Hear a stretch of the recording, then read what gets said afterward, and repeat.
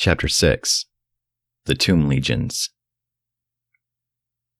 When Dr. Herbert West disappeared a year ago, the Boston police questioned me closely. They suspected that I was holding something back, and perhaps suspected graver things. But I could not tell them the truth, because they would not have believed it.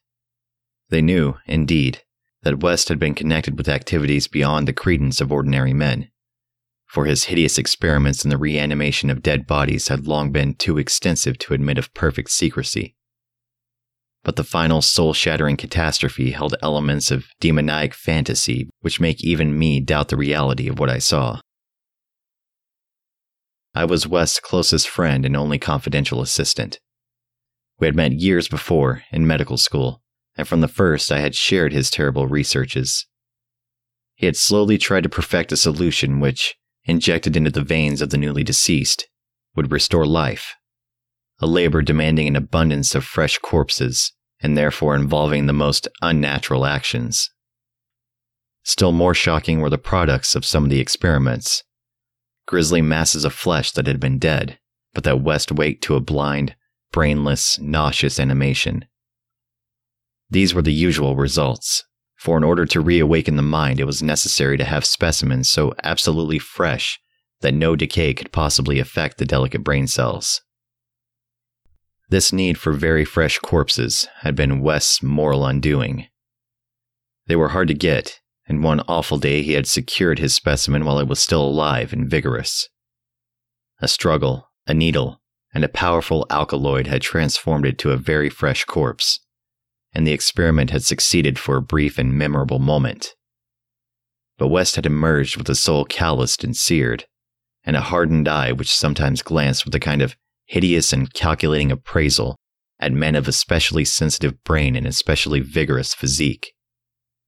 Toward the last, I became acutely afraid of West, for he began to look at me that way.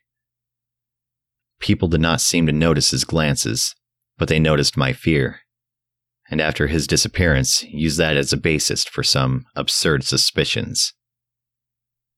West, in reality, was more afraid than I, for his abominable pursuits entailed a life of furtiveness and dread of every shadow. Partly it was the police he feared, but sometimes his nervousness was deeper and more nebulous, touching on certain indescribable things into which he had injected a morbid life, and from which he had not seen that life depart. He usually finished his experiments with a revolver, but a few times he had not been quick enough. There was that first specimen on whose rifled grave marks of clawing were later seen. There was also that Arkham professor's body which had done cannibal things before it had been captured and thrust unidentified into a madhouse cell at Sefton, where it beat the walls for 16 years. Most of the other possibly surviving results were things less easy to speak of, for in later years, West's scientific zeal had degenerated to an unhealthy and fantastic mania, and he had spent his chief skill in vitalizing not entire human bodies, but isolated parts of bodies, or parts joined to organic matter other than human. It had become fiendishly disgusting by the time he disappeared. Many of the experiments could not even be hinted at in print. The Great War, through which both of us served as surgeons, had intensified this side of West. In saying that West's fear of his specimens was nebulous, I have in mind particularly its complex nature. Part of it came merely from knowing of the existence of such nameless monsters, while another part rose from apprehension of the bodily harm they might, under certain circumstances, do him. Their disappearance added horror to the situation. Of them all, West knew the whereabouts of only one, the pitiful asylum thing. Then there was a more subtle fear, a very fantastic sensation resulting from a curious experiment in the Canadian Army in 1915. West, in the midst of a severe battle, had reanimated Major Sir Eric Moreland Clapham Lee, DSO, a fellow physician who knew about his experiments and could have duplicated them. The head had been removed, so that the possibilities of quasi-intelligent life in the trunk might be investigated.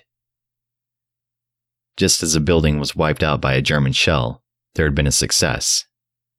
The trunk had moved intelligently, and, unbelievable to relate, We were both sickeningly sure that articulate sounds had come from the detached head as it lay in a shadowy corner of the laboratory.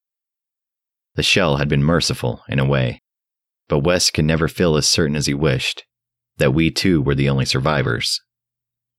He used to make shuddering conjectures about the possible actions of a headless physician with the power of reanimating the dead. West's last quarters were in a venerable house of much elegance, overlooking one of the oldest burying grounds in Boston. He had chosen the place for purely symbolic and fantastically aesthetic reasons, since most of the interments were of the colonial period and therefore of little use to a scientist seeking fresh bodies. The laboratory was in a sub-cellar secretly constructed by imported workmen, and contained a huge incinerator for the quiet and complete disposal of such bodies, or fragments and synthetic mockeries of bodies, as might remain from the morbid experiments and unhallowed amusements of the owner. During the excavation of the cellar, the workmen had struck some exceedingly ancient masonry, undoubtedly connected with the old burying ground, yet far too deep to correspond with any known sepulchre therein. After a number of calculations, West decided that it represented some secret chamber beneath the tomb of the Averills, where the last interment had been made in 1768. I was with him when he studied the nitrous, dripping walls laid bare by the spades and mattocks of the men, and was prepared for the gruesome thrill which would attend the uncovering of centuried grave secrets. But for the first time, West's new timidity conquered his natural curiosity, and he betrayed his degenerating fiber by ordering the masonry left intact and plastered over. Thus it remained till that final hellish night, part of the walls of the secret laboratory. I speak of West's decadence, but must add that it was a purely mental and intangible thing. Outwardly he was the same to the last, calm, cold, slight, and yellow-haired, with spectacled blue eyes and a general aspect of youth which years and fears seemed never to change. He seemed calm even when he thought of that clawed grave and looked over his shoulder, even when he thought of the carnivorous thing that gnawed and pawed at the Sefton bars. The end of Herbert West began one evening in our joint study when he was dividing his curious glance between the newspaper and me. A strange headline item had struck at him from the crumpled pages, and a nameless Titan claw had seemed to reach down through 16 years. Something fearsome and incredible had happened to Sefton Asylum 50 miles away, stunning the neighborhood and baffling the police. In the small hours of the morning, a body of silent men had entered the grounds and their leader had aroused the attendants. He was a menacing military figure who talked without moving his lips and whose voice seemed almost ventriloquially connected with an immense black case he carried. His expressionless face was handsome to the point of radiant beauty, but had shocked the superintendent when the hall light fell on it, for it was a wax face with eyes of painted glass. Some nameless accident had befallen this man. A larger man guided his steps, a repellent hulk whose bluish face seemed half eaten away by some unknown malady. The speaker had asked for the custody of the cannibal monster committed from Arkham 16 years before, and upon being refused, gave a signal which precipitated a shocking riot.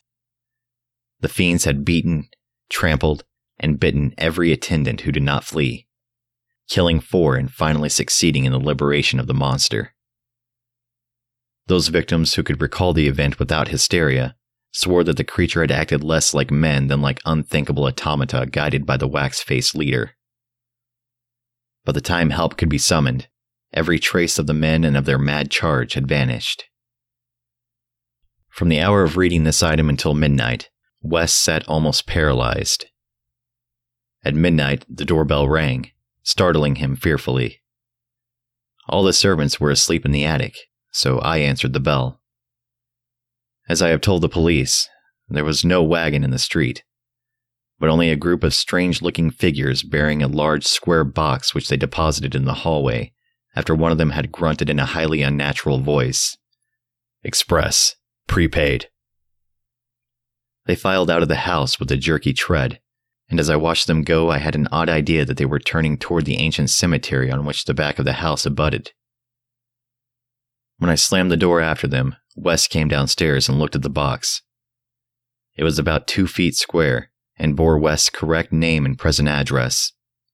It also bore the inscription, "From Eric Moreland Clapham Lee, St. Eloi, Flanders."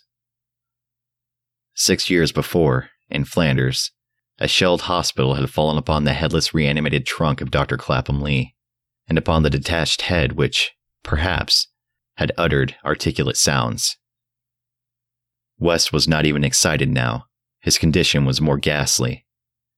Quickly, he said, "It's the finish, but let's incinerate this." We carried the thing down to the laboratory, listening. I do not remember many particulars. You can imagine my state of mind. But it is a vicious lie to say it was Herbert West's body which I put into the incinerator. We both inserted the whole unopened wooden box, closed the door, and started the electricity. Nor did any sound come from the box, after all. It was West who first noticed the falling plaster on that part of the wall where the ancient tomb masonry had been covered up. I was going to run, but he stopped me. Then I saw a small black aperture, felt a ghoulish wind of ice, and smelled the charnel bowels of a putrescent earth. There was no sound, but just then the electric lights went out, and I saw outlined against some phosphorescence of the netherworld a horde of silent toiling things which only insanity, or worse, could create.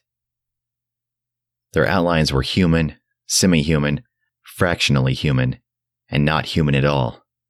The horde was grotesquely heterogeneous. They were removing the stones quietly, one by one, from the centuried wall. And then, as the breach became large enough, they came out into the laboratory in single file, led by a stalking thing with a beautiful head made of wax. A sort of mad-eyed monstrosity behind the leader seized on Herbert West. West did not resist or utter a sound. Then they all sprang at him, and tore him to pieces before my eyes, burying the fragments away into that subterranean vault of fabulous abominations. West's head was carried off by the wax-headed leader, who wore a Canadian officer's uniform.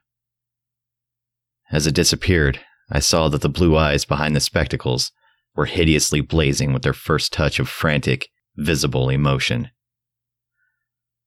Servants found me unconscious in the morning. West was gone. The incinerator contained only unidentifiable ashes. Detectives have questioned me, but what can I say? The Septon tragedy they will not connect with West. Not that, nor the men with the box, whose existence they deny. I told them of the vault, and they pointed to the unbroken plaster wall and laughed. So I told them no more. They imply that I am a madman or a murderer. Probably I am mad. But I might not be mad if those accursed tomb legions had not been so silent.